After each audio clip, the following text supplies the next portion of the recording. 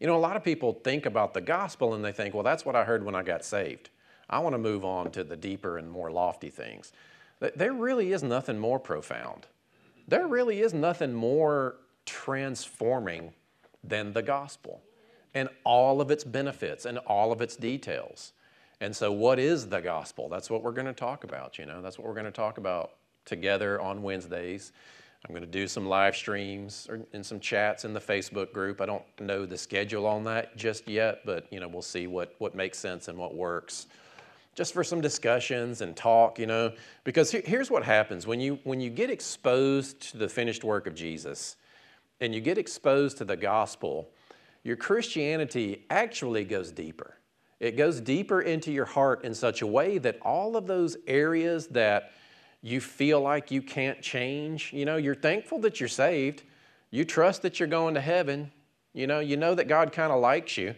But when you really, truly understand the depths of which God went through in becoming human and becoming Jesus and everything that he did for us and everything that produces in you and through you, you know, Christianity is such a deep exercise of healing and transformation that really only the gospel can promote. You know, there's a lot of external approaches to Christianity where it's about displaying certain behaviors and convincing God how sorry you are for your sin so that he might disseminate some forgiveness to you. And then you understand, you know what, I'm already forgiven. Whether I even ask for it or not, God has forgiven me because he himself provided the lamb. Now, what I do is I repent. I change my mind. I believe in what he did to the degree that it does produce within me a sorrow, but it's not about the sorrow as much as it is an acknowledgement of, man, the way that I'm living is contrary to the life that Jesus died to give me. You know, it's not going to God and trying to convince him that you're sorry enough for him to accept you, which is what a lot of repentant language is, you know, preaching is about. You know, if we could just get the country to repent, then God will send revival.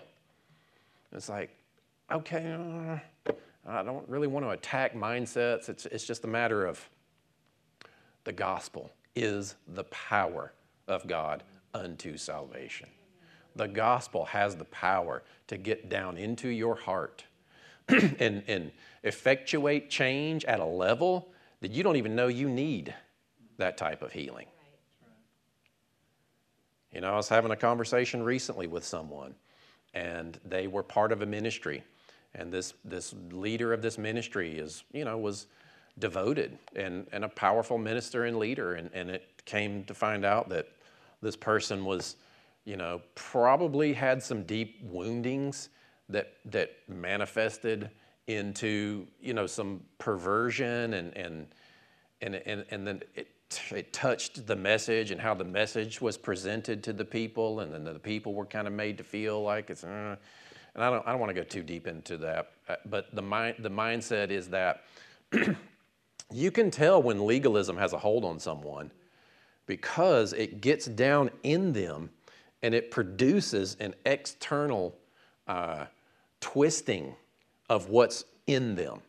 The gospel gets in there and starts to change and heal those areas. If someone is trying to live in their own strength and follow Jesus based on what the externals look like, or you're trying to approach God to get to a place, all of that stuff in you is never really healed and touched and cleansed and forgiven. And I mean, you're forgiven, but you don't know that you are. You don't live in such a way. You know, what this person needs is to know that Jesus was punished for him, that Jesus was condemned for him. And the perversion that gets birthed out of that is because this person, I can promise you, feels deeply condemned. And it may even be related to a past trauma that person is still carrying around. That's the kind of stuff that the gospel gets down and heals. You know, I have conversations regularly. I mean, we're not a huge congregation, but we've seen a lot of people come through and you know, in this weird COVID season, there's a lot of people that are local that are just watching online, and that's fine. I'm okay with that. You know, I think church in general, we're all learning that you better realize that church has changed, at least for a while. And so minister in such a way that your metric is not butts in seats. You know what I mean? Because it's just not. It's a matter of what tools are you leveraging to get the gospel into people's hearts and minds, you know? But that's what I feel, that's what I want to see happen throughout all of 2021. I want to see change in your personal lives. I want to hear those testimonies where it's like, you know, just always felt this, and I don't feel that anymore. And it's changed my life in this way. I just had a conversation with someone recently, and they had a life-controlling issue, you know, a sin, a repetitive sin that was an overt sin in their life. And they came up and they said, you know, we met and we chatted, and you know, the love that I experienced and I'm kind of phrasing it into my words here, but basically encountering the gospel and experiencing the love of God has changed this person in such a way. And I'm like, well, would you share that on a Sunday? And it's like, I don't know that I want to share those kind of details about myself. A lot of people that have encountered this message, and specifically in this church, I've had that conversation dozens of times. Somebody will share with me a very deep, intimate, dark area of their life that they just kind of let go because of knowing God's love for them and knowing the forgiveness that is already in the blood of Christ. And people will share these deep, intimate things with me, and it's like, I'm like, would you please come and share that? That would be so powerful for you to share with the people, because there are people sitting in the congregation and watching and listening that need to hear that. It'll help them experience the freedom. And it's like, I'm a little bit embarrassed by it, you know. I want you to be embarrassed by your testimonies. You know what I mean? Like, I want you to have the kinds of testimonies where you're like, wow, I didn't think I would ever overcome that. I really didn't think I would. Most people, most Christians, settle into their sin, settle into a certain level of guilt and shame and condemnation, and just kind of live with it and hope that they make it to heaven. Some people feel like, well, I know that I'm forgiven, but, you know, I'm just fallen, and I'm just going to always deal with this. I'm just my cross to bear. I'm always going to struggle with this sin. I just have no hope that I can overcome it. A lot of Christians are living with that. A lot of Christians are living with such a low-level sense of guilt and condemnation that produces shame, that then fuels the legalistic perspective and self-judgment, that then fuels the sin again, because ultimately what that person is doing is holding their sins against themselves. And there's this kind of messy moment where it's like, you have to understand, in spite of that, God loves me and accepts me and died for me, and I'm okay with him. And then the legalist says, are you saying that we should continue in sin? And it's like, no, God forbid. Don't you know what grace is? Don't you know now that you're under grace how much more God desires to give you all the benefits of his kingdom? Don't you know that?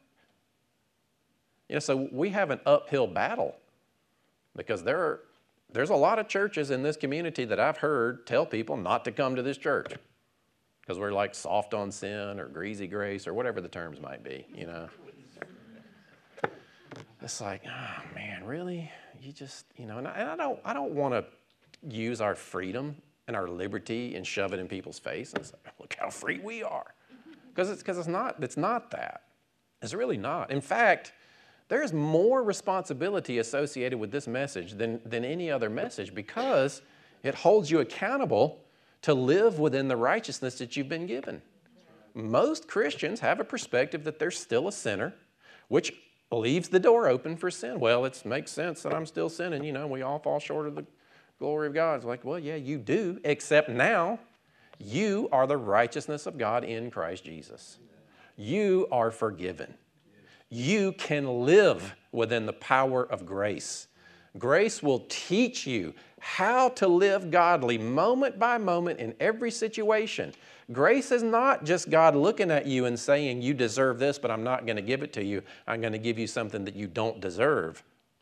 Grace is a power in you that brings change, and it teaches you moment by moment. Grace it's like if you could gain Jesus's capacity to live and make choices and treat other people. It's like if you're facing whatever you're facing, if you literally had the power of Jesus and the character of Jesus within you to do those things, that's what grace is. It's a divine influence in your heart that teaches you to live godly moment by moment. And so every moment, every choice you have in life, yes, there's an opportunity for use your freedom as an occasion to the flesh. Yes, there's an opportunity to choose sin, but there is way more grace supplied, power, teaching, wisdom supplied than any other opportunity you will face. Every time you have a decision to make, there is grace, i.e., God's influence in your heart available to bear within you whatever you need in that moment. If it's patience or wisdom or self-control, gentleness, meekness, goodness, whatever, if it's those, or if it's, I just need to keep my mouth shut right now, or if it's, I've got opportunities here, which one do I go after? Or if it's the Lord speaking to you, I really want you to step out and do this. You know, whatever it is, moment by moment, God's influence is available to teach you.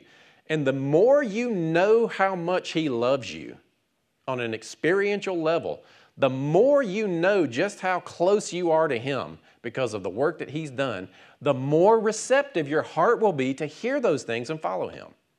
Obedience is a fruit. It's not a goal.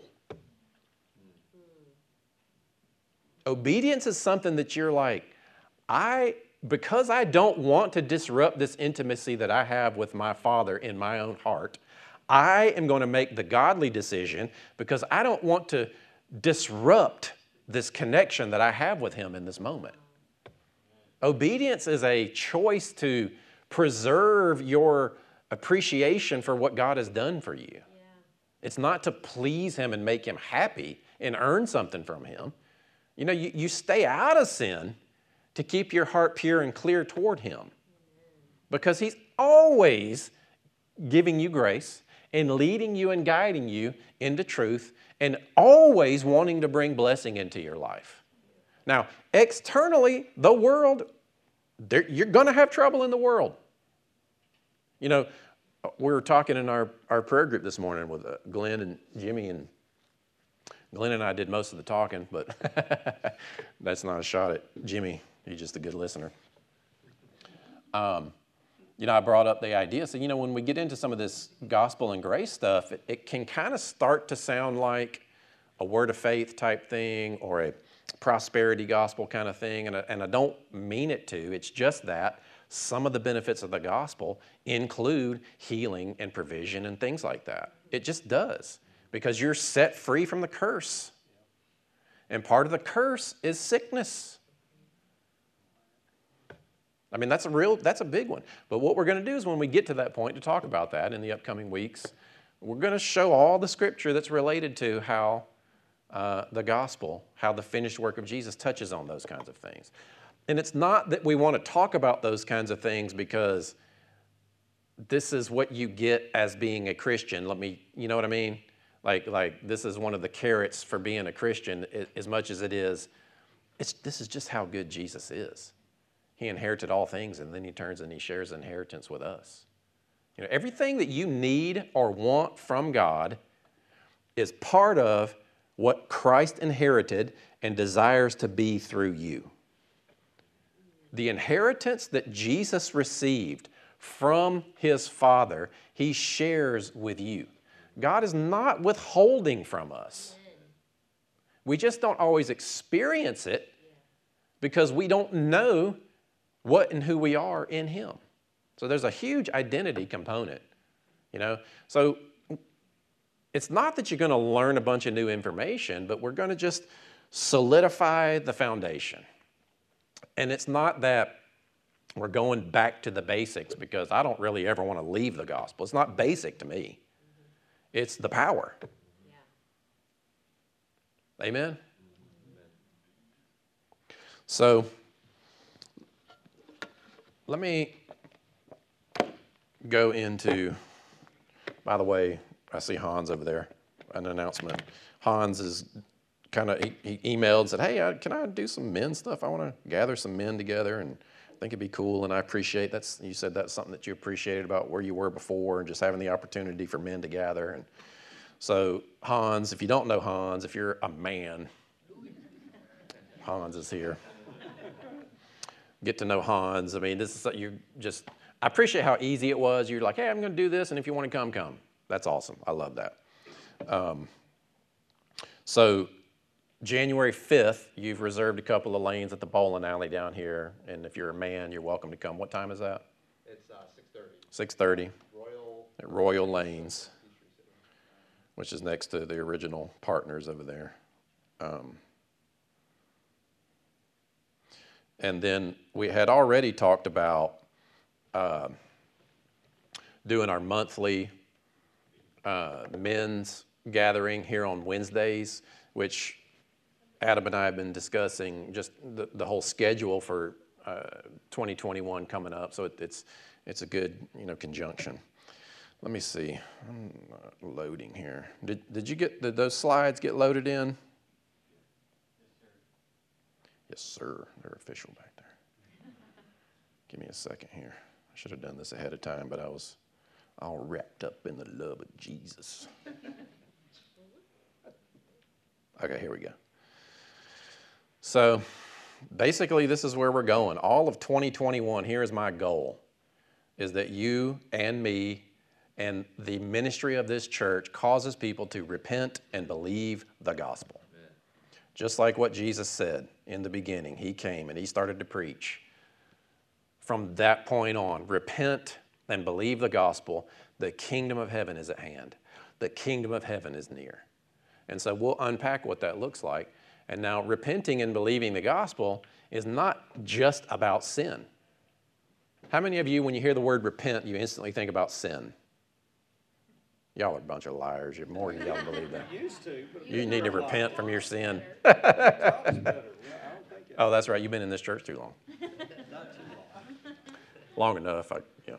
No, but repent means change the way that you think. It does have there is a sorrow along with it, but it's not I'm going to go to God and I'm going to repent and I'm going to make myself so lowly and humble and convince him that I feel really bad. And then he gives you some forgiveness. Repentance is like, oh man, we need to repent not just about sin, but about righteousness and holiness and the character of God. And we need to repent about the benefits of the gospel. There's lots of things that we need to repent about. That is, turn away from our former way of thinking. There's all types of nuanced carnal thinking that we've allowed to be developed into our mind and in our hearts that we need to change our minds away from and believe the gospel. The gospel. Every belief that you have in your heart, is it established from the gospel?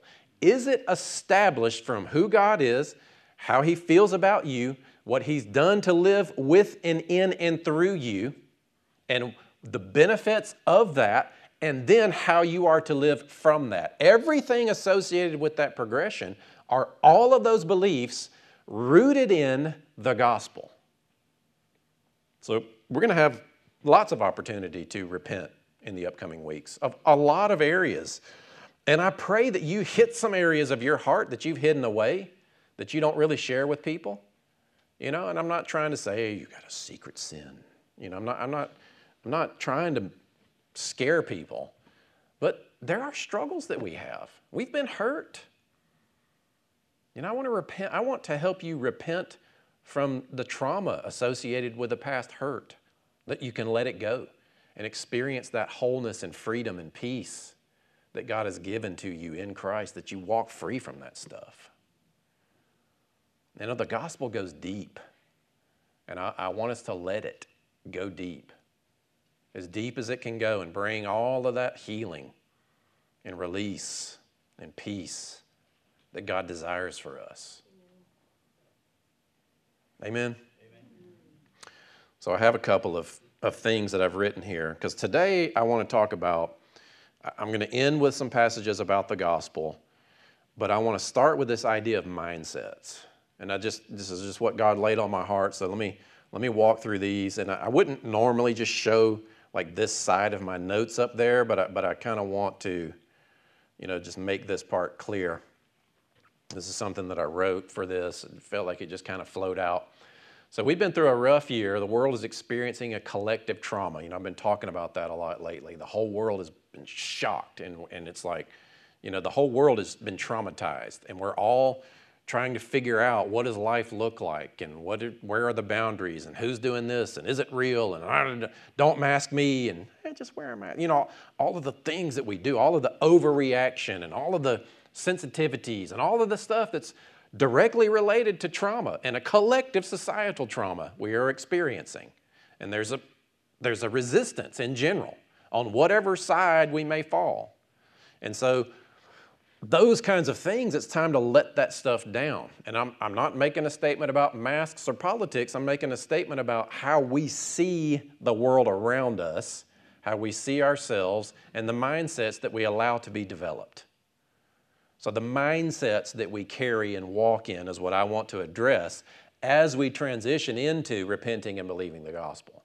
What mindsets are you carrying that may have been reinforced or affected in 2020 that need to change? And not just change, but maybe you even realize, oh, wow, yeah, I've been thinking that way and I didn't even really realize it.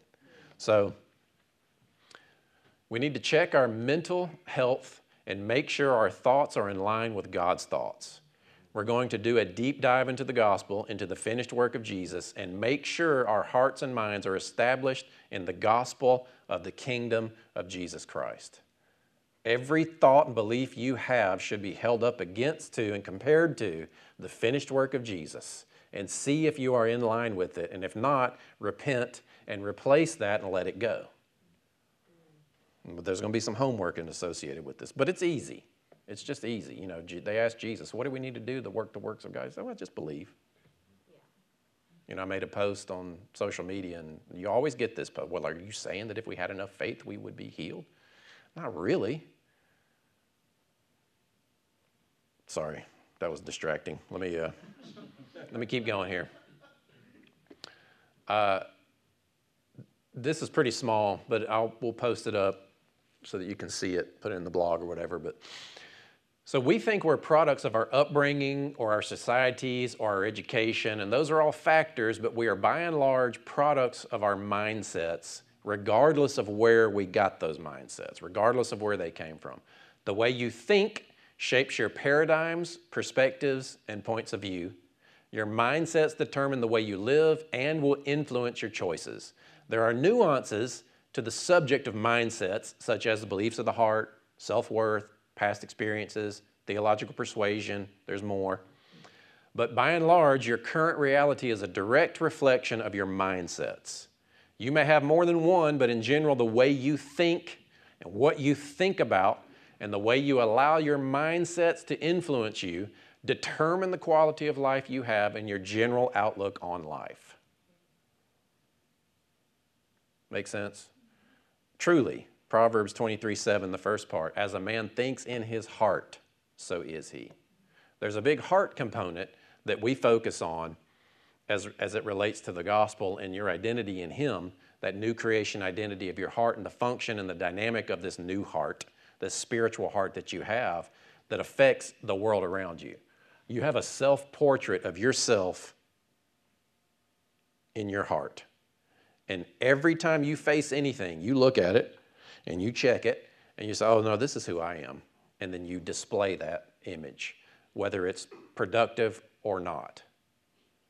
And we want to repaint that image so that it matches how God sees you and the work that he's done through Christ. Amen? So just to define a mindset. A mindset is a fixed mental attitude or disposition that predetermines a person's responses to and interpretations of situations.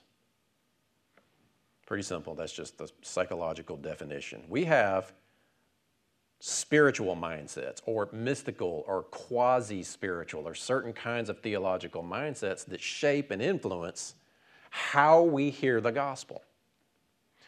A lot of people become offended at the gospel because it says you don't have to be broke. Well, how do I not get broke? Well, that's up to the Holy Spirit and you to figure that out. But I do know that he was made poor so that you might become rich. It says that. You going to throw that out, or are you going to be offended by it? You can be offended by it if you like. He was bruised for your iniquity. By his stripes, you are healed. Or you're saying that I should be healed if I believe in Jesus. What if I'm not healed? I need you to explain that to me. And so we try to explain, or any preacher tries to explain. Well, I'm offended at that. I disagree with you. Well, that's fine, but it says, by his stripes, you are healed. Are you offended at that word? Well, me too sometimes. But are you going to repent and believe it? Or are you going to pick and choose? How I see it is not necessarily how it is. It's just how I see it. These preconceptions that we have. We attach our egos to our perspectives, and the ego always needs to be right. The ego preserves its self, the need to be right. The heart preserves your identity. That's why it's important to live, and I don't know if you remember, but we went through that, the connection of like the physical heart and the spiritual heart, and how they did those tests, and your heart, your physical heart is electromagnetically aware of the input coming at you before your brain has an opportunity to see it and think about it and process it, and your heart sends signals to your brain of how to respond to what's coming at you. I can't remember what message that was, but it was recent. So I love this. Albert Einstein said this. There are only two ways to live your life. One is as though nothing is a miracle. The other is as though everything is a miracle. The general outlook that we have on life, especially as it relates to God. These outlooks that we have and these expectations that we have, these bad teachings that have been built in us through religion. So some details, I feel like it's helpful. Let me run through a couple of these. This is a list of mindsets in the psychological field. A lot of times Christians are weird. I don't know that psychobabble. It's like God made the way that you think, and observing and systematizing human behavior is not psychobabble. That's not your path to healing, but understanding yourself so that you can repent and believe the gospel is very powerful. For you to recognize within you your limitations and repent from those and offer them up to God and adopt God's mindsets in these particular areas that you might be struggling, that's very godly. Not looking to psychology as a source of healing, but as a source of enlightenment to repent and believe the gospel.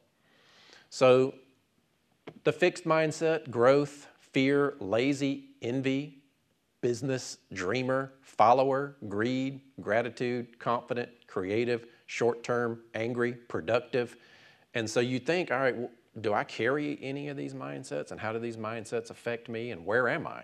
Like, where am I in terms of how I feel God is working in the world right now? The fixed mindset, like safety and stability. I'm just going to go ahead and click through these. The growth mindset, if you're kind of an entrepreneurial type person, or you want to see growth, or you've got a business, or you want to invest in yourself, that you hear a lot of talk about the growth mindset. Be growth mindset versus fixed mindset. This is a big one that's a nuance, I think, of the fear mindset, which is victim mentality. A lot of us think we're victims of God. We're going to talk about that in this series. So a couple of Christian mindsets, and these are terms and labels that I felt made sense. So these are my terms, but in the years of ministry and counseling and sitting with people and talking to people and helping people change the way that they think so that they can be receptive to the kind of help that God has for them. Because a lot of us, the way that we think about God, we're not receptive to the kind of help that He wants to offer. We don't know that He will consistently offer this particular kind of help to you. He will not judge you or condemn you because He already judged Jesus for you. So therefore, you can be honest with Him and go to Him and bare your heart and not be afraid of Him. People don't know that. People are afraid that if they admit the truth to God, that He'll judge them and you might lose your salvation, as if He doesn't already know. That might sound silly to you, but it's very real in a lot of Christians' lives. So here's some of the Christian mindsets that I wanted to label. The God's in control mindset. This one says, everything happens for a reason. Well, yeah, sometimes that reason is you made a dumb decision. Or, everything that happens is part of God's plan, or some version of that. And there's a theological structure that presents that. The Reformed theological, a lot of times Baptist structure presents that. I'm not trying to attack Baptists or Reformed folks. Most of the Baptist pastors went to Reformed theological seminaries, but you have to understand there are structures of systematic theology that are built on certain ways of thinking that are contrary to who God really is. So re-anchoring the truth of who God is back to the foundation of the gospel helps make sense of these kinds of things. So the God's in control mindset also will say something like this, well, God's not causing it, but He's allowing it. Well, what's the difference? I mean, really? Well, He didn't make it happen, but He could have stopped it, but He didn't, so therefore it must be here for a reason. If God is all-powerful and all-knowing, He could have kept my mom from having cancer, but He didn't. So therefore, He must have wanted it for her. He could have stopped my spouse from train wrecking our marriage, but He didn't, so therefore He must have wanted it. He could have stopped me from sticking that chocolate cake in my mouth over and over and over, but He didn't, so therefore He must want me to have angina. I heard one girl one time said that she was stripping on poles and trended into prostitution because God didn't give her the desire to change that, then God must have wanted her to have that lifestyle. That's how broken we get. God's in control. Well, is He? Man, He's doing a bad job if He is. Are you kidding me? And I did this whole series, Is God in Control? And one of the messages in there was about, does God do evil? Because if God preordained everything, then you're telling me somebody like a Jeffrey Dahmer or a Mao Zedong or whatever his name, that God intimately sat down and strategized those choices and participated in the perversion and the defilement of others. You're telling me that's how deep it is. You know what I'm saying? I mean, if you're going to believe that stuff, believe it all the way. Let's deal with the hard stuff if you're going to believe God's in control. Now, He's sovereign, meaning He is the highest authority, but how He chooses to exercise that authority in this day and time is that He's given dominion to mankind, dominion of this planet to mankind. And so what we have is a collaboration between God and man. And guess which one is which? You know what I'm saying? Now, can He do anything He wants? Absolutely. But He can't violate His word, and His word was, I'm giving you dominion. You go and subdue the earth. In the meantime, until I restore all things, you go. Now, I will rule and reign through you, and of course, I can't imagine that there aren't times that God just exercises His sovereignty, and so I don't want to eliminate that, but it will never violate His heart toward us displayed in the finished work of Jesus. Like if God ever just chooses to make a decision outside of what we would say is legal for Him, it's not going to violate the plan of salvation in Christ and the value that humans have within His own heart and the expression of His love through Christ. Are you with me? And a lot of people will say this as if it's comforting. That's a big one people need to repent from. And it's difficult sometimes because things happen and we're like, well, I prayed and nothing changed, so therefore God didn't answer. We're going to talk about that kind of stuff. So Christian mindsets. God's in control. Another one is doom and gloom, or maybe in parentheses, the left behind mindset. Well, the world's just getting darker. The end is near.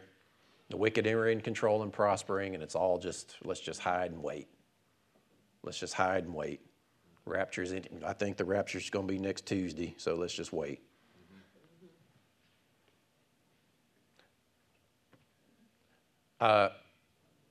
Don't forget the kingdom is increasing. You know, we've been going through these. I'm going to read it again. We've read it weeks in a row now, but I'm going to read them again to wrap this thing up here in just a minute. The kingdom is in. There will never be a time in human history where the kingdom of God is not increasing. There will never be a time in the life of the planet of this earth where God is not moving about and destroying his enemies and increasing his kingdom. Ever. There will never be a time when the kingdom is not increasing. Because he said from that time on, the government will be upon his shoulders that Jesus appeared. And to the increase of his kingdom, there will be no end. And then he gives us the parable of the wheat and the tares, and he says, yeah, there's weeds out there. Yeah, of course there's weed. The enemy has come and sown weeds, but there's wheat. Which one are you going to focus on? Which mindset do you have? Are you participating with the kingdom? Or are you feeling like these weeds are overtaking the garden? There's just so many weeds out here. We just got to burn it all down. Like the solution? Think about that. The solution, if your solution is, well, it's just all got to burn. I don't see any way that there can be any hope. Just burn it all down. You might have a doom and gloom mindset. There may be a more theological term for that, but I like it because in Isaiah 9, it says, there will be no more gloom. This overhanging sense of darkness. You don't have to walk around with that. Even though you're observing incredible darkness in the earth, it's there. Yeah, the weeds are there. They asked Jesus, do we go and attack the weeds in the parable? No, you don't. You let them grow. Well, are you saying we shouldn't go and attack the enemy and attack the weeds and the darkness and call them all devils because they voted a certain way? We shouldn't do that? Nah. The weeds. Now, again, don't stick your head in the sand. Don't ignore that stuff. Obviously, we should fight and stand up for righteousness and pursue justice and pursue deeply the call of God in our heart in those areas, right? Are you with me? It's not that we neglect and just give up, but that's what the doom and gloom mindset says. I'm just going to give up because it's so dark that only burning it all down is going to fix this thing. Well, no. It could happen that America becomes more godly than it ever has been. The doom and gloom mindset looks at the condition of the world and has the expectation that it's on a downhill slide until the end. And then people will say, well, I read the end of the book. I know how it ends. Well, it hadn't ended yet. I mean, is that what you want? Are you with me?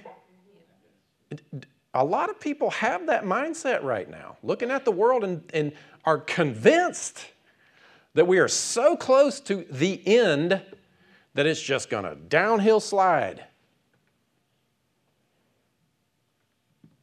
And how's that working for you?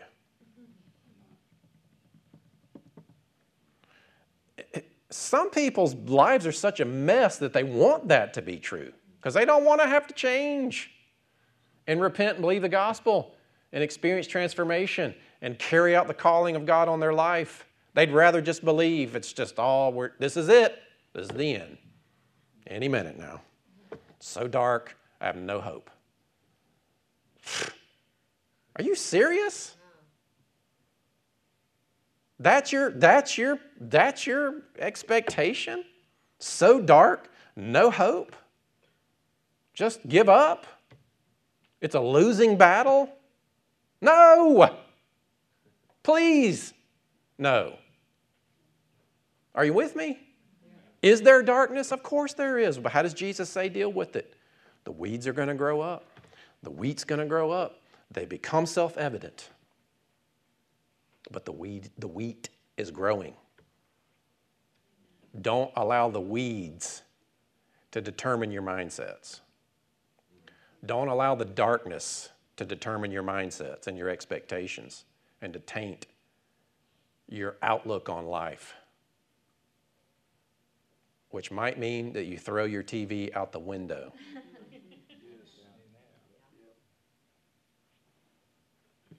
I mean, are you, what are we allowing to shape our mindsets? And I don't want to be naive, but I want to be kingdom-minded. And I think the gospel produces that. Amen? A couple more mindsets and a couple scriptures. The lost world. Well, we just have to endure to the end. We're all sinners. Judgment's coming soon. You know, kind of similar. It's like there's not much hope in these mindsets, religious mindsets. Mindsets that kind of neglect the power and the ministry of the Holy Spirit in our lives. And then the victorious mindset. Jesus has defeated the enemy. Jesus has given us the victory. Jesus is currently ruling and reigning through us. We can reign in life with him. You can be the Daniel in the lion's den. And I'm not just talking about an external, you know, the lion's den for you might be right here in between these ears, right? With the enemy and the roaring lion coming in. And it's like, where are you going to go? In your mind and in your heart. When the enemy and the lion is coming after you in your thoughts, usually when you first wake up in the morning and when you're falling asleep at night and those lions are roaring and that darkness and your past and what's going on in the world, and it's like, no, I'm Daniel in the lion's den. In my own heart, I am standing, beholding the face of God at peace, untouchable by the enemy. Even unto the losing of my life, I will not give up this hope that I have in Christ. And that's not naive, because all that is the shedding of a cocoon and stepping into truth. You know? So, a couple of scriptures, and we've read these. After the arrest of John, Jesus went into Galilee and proclaimed the gospel of God. What is the gospel? What is the gospel? It can be communicated in many ways, but it is a few things. And we're going to reaffirm all that stuff. I'll go ahead and give you your homework now. Your homework is in your scripture reading and in your reading of this book. Find some passages that you really identify with and catalog them in such a way where it's like, this is the gospel. Boom, this passage really speaks to it for me. Boom, this passage really solidifies this part of the gospel for me. And catalog it. Have a little notebook or however you do it, or an Evernote note where it's like, this is the gospel, and build your particular passages where you gain an understanding, that you have something to anchor your heart into. This is the gospel, because see, the gospel is the power of God unto salvation, and salvation is healing, holing, restoration, peace, wholeness, provision. All of the character of God and all of the things that he declares himself, I am Jehovah so-and-so, are in this salvation that you've been given in Christ. And the gospel is the power for you to experience complete salvation. And it's like Jesus said in Mark 4. How does it work? How does writing a list of gospel scriptures that solidify in my mind and understanding and in my emotions, that I grasp it and I feel it and it really means something to me and it touches me on a deep level, how does that do anything for me? Well, Jesus explains it. He says it's like the farmer that casts seed in the ground. He goes to sleep, he wakes up, he doesn't know how, but that seed produces after its own kind. As you put the gospel in your heart and in your mind, it will produce after its own kind. What do you want in your life? Search, find those passages that solidify what the gospel is to you, and let those sit within there. And don't overshadow them with the deceitfulness of riches, the lust of the world, or the lust of other things and cares of this world, right? That stuff, think about that. More than anything, that's what clouds the word of God from bearing the deceitfulness of riches. I don't have enough money, or I got so much money that I depend on it. The lust of other things. Well, I want this more than I want what Jesus has provided for me. Or I want what God wants for me, but I want it this way. And the cares of this world. Well, my kids, my mom, my job, my so-and-so, the government, what's going on in China, what's going on. We care about that stuff, but does it overshadow the gospel?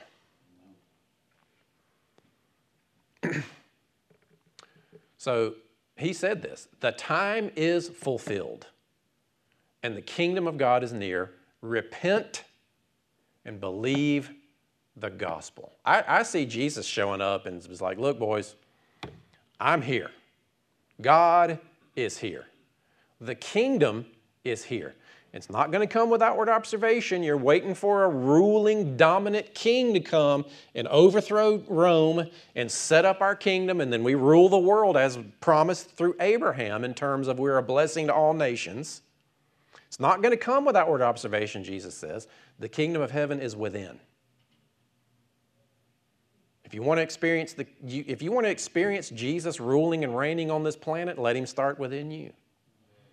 Ultimately, it's going to change in the restoration of all things. But he says the time is fulfilled. So what time was fulfilled? And again, I'm reiterating these passages. I'm going a little bit long, but I feel like it's important. Isaiah 9:6, for unto us a child is born. To us a son is given, and the government will be upon his shoulders, and he will be called Wonderful Counselor, Mighty God, Everlasting Father. Because like Jehovah's Witnesses and Mormons will say that Jesus is not God. Well, this right here calls the Son the everlasting Father. It's not three persons. It's one. You just don't understand it with your carnal mind. Mighty God, everlasting Father, Prince of Peace, of the greatness of his government and peace, there will be no end. He will reign on David's throne and over his kingdom, establishing and upholding it with justice and righteousness from that time on. From that time on is when? And forever. Allow this to shape your expectation of what God's doing in the earth right now, or when God's going to do what he's going to do in the earth. From that time on and forever. Well, when is that time and on? Matthew 4:12, when Jesus heard that John had been put in prison, he withdrew into Galilee. Leaving Nazareth, he went and lived in Capernaum, which was by the lake in the area of Zebulun and Naphtali, which in Isaiah mentions this, to fulfill that which was said through the prophet Isaiah, land of Zebulun and land of Naphtali, the way of the sea beyond the Jordan, Galilee of the Gentiles. The people living in darkness have seen a great light. I mean, it says of Jesus that there was nothing unique about him, right? What's the light that shone? And did they see the light? Some did, some didn't. What's the guy who was prophet? God told him he'd see the Messiah, but he had to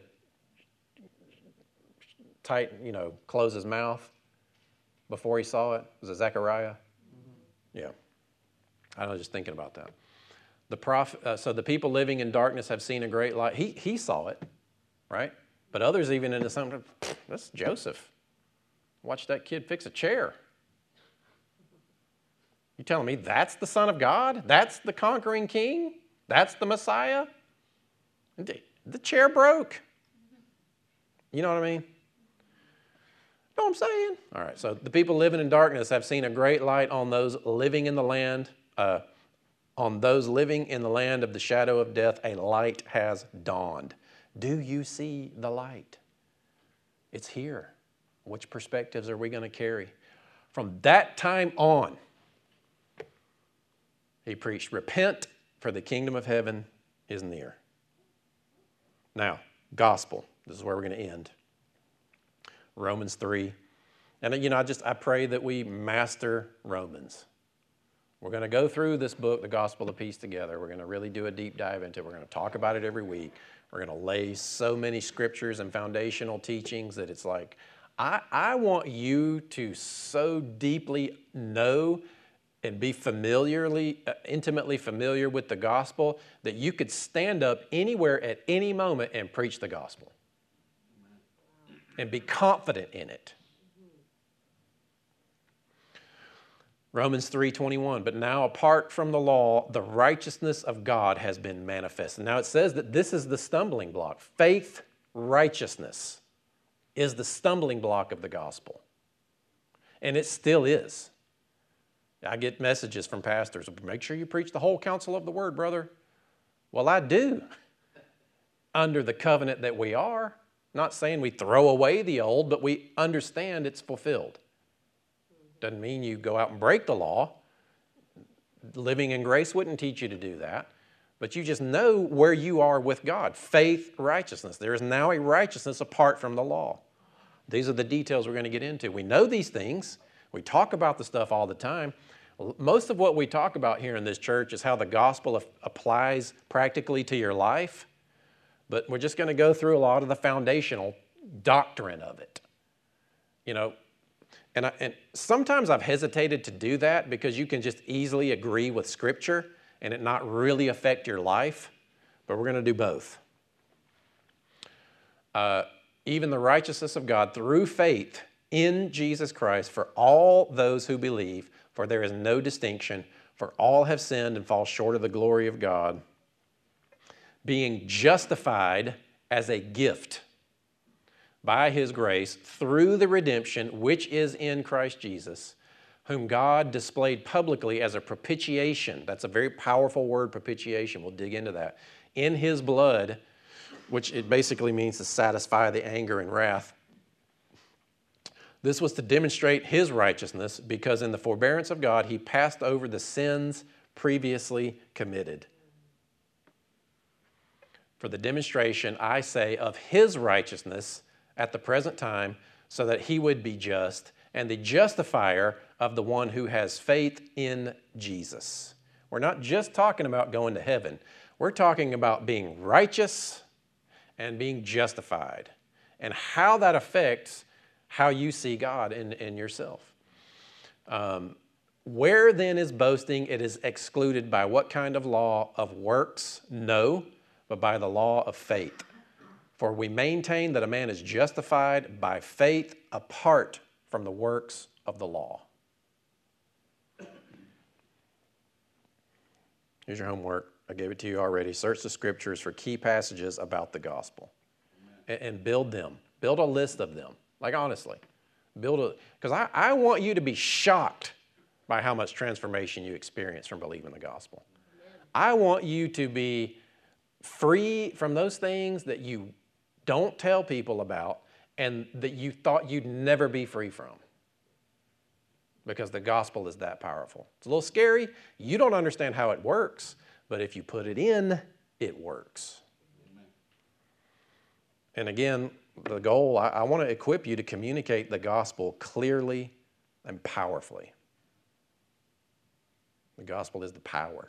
I want us to know that when we preach Jesus, in spite of where we might be and in spite of where they might be, the gospel is powerful.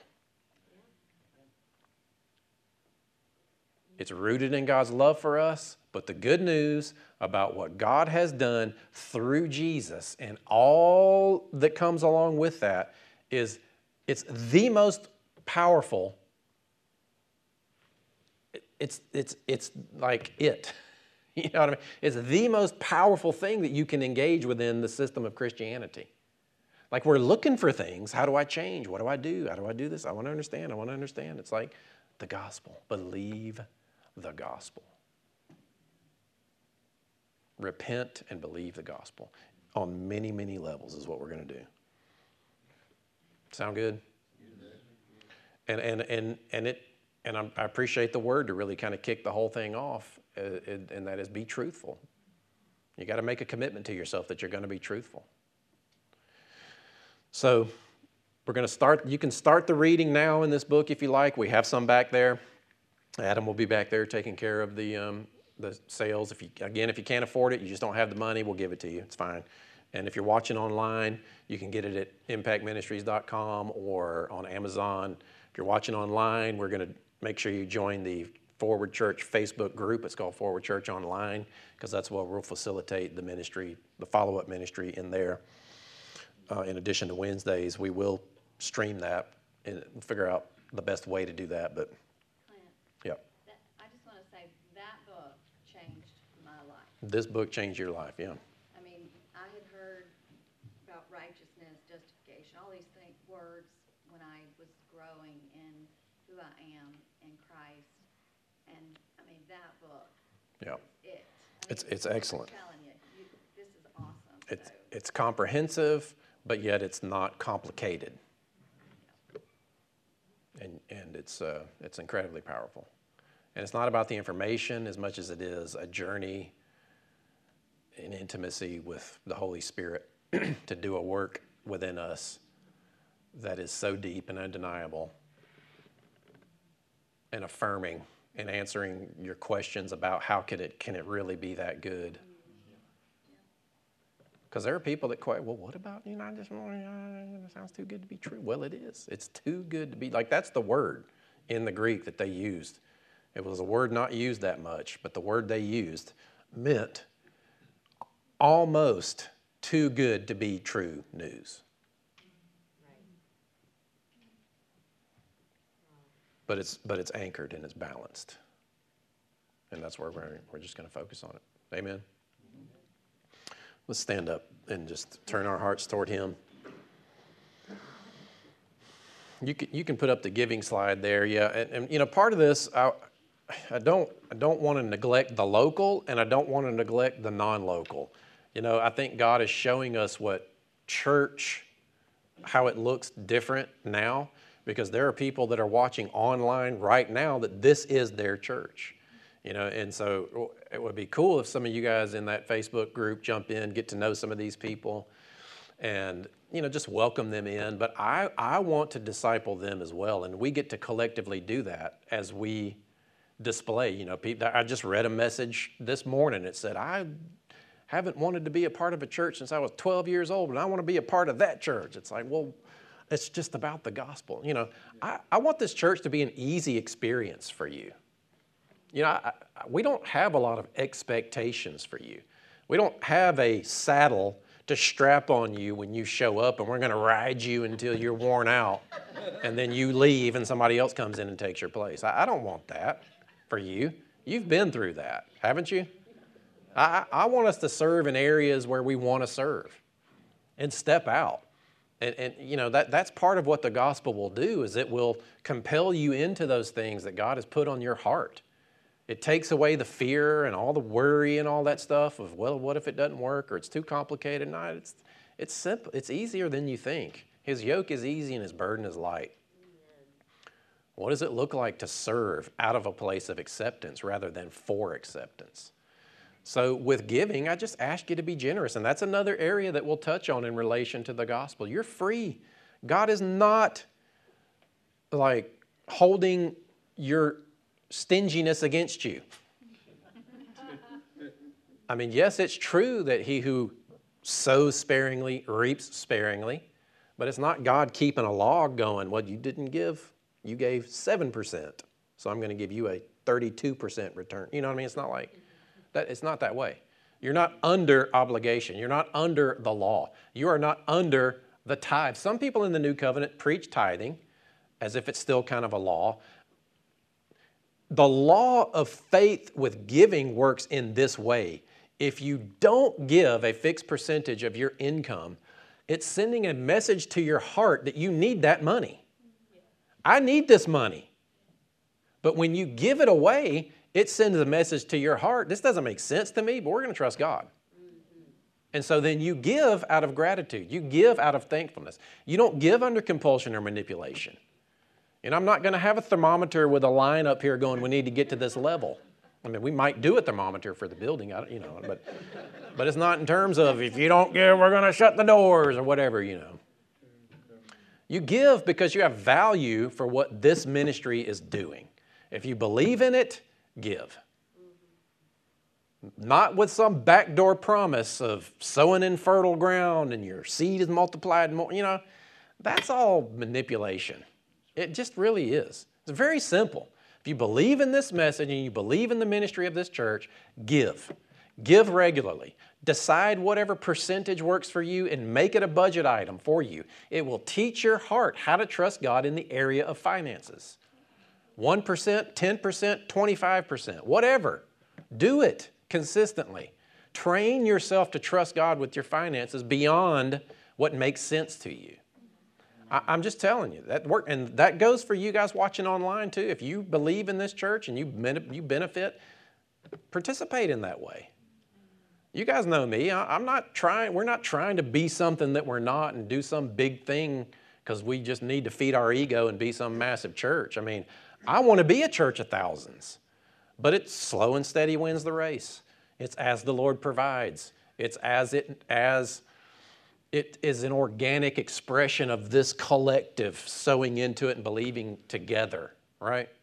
I don't want to make empty promises. I don't want to manipulate you. But I do want to see you develop a generous heart because I know the power of it. When you get set free from the fear of money and not having enough or depending in your money because you've taught your heart how to do that, man, I'm telling you, it's incredibly freeing. And I want that for you. So give. Like really. We have people that are doing stuff. We want to be able to give. Caitlin's got a ministry. We need to clothe some kids over there. Next week, we're going to hear from the Kretzus and their journey and what they're doing. And a little bit of a pause, but not really, because it's about the gospel in practice and function and how the gospel gets behind things and sends out. So we're going to hear from them and where they're moving. Bring some people. If you're mission-minded, come and be inspired. We're going to get behind them and listen and just have an opportunity, and ongoing, not a one-time thing. I'm thankful for what they're doing and look forward to next week. And then on to staying in this focus. Sound good? Mm-hmm. Just think about what today means to you. Think about what, are you excited? Are you feeling a little bit of a hesitation? Is it like, where are you with it? What do you see? And you get to decide your expectations. You get to decide what this journey will be for you based on the mindsets that you have and your expectations. And I pray that it is a liberating, healing, transformative, affirming process for you as we become rooted and grounded in the gospel, in His love for us, and this faith righteousness that we've been given. Amen.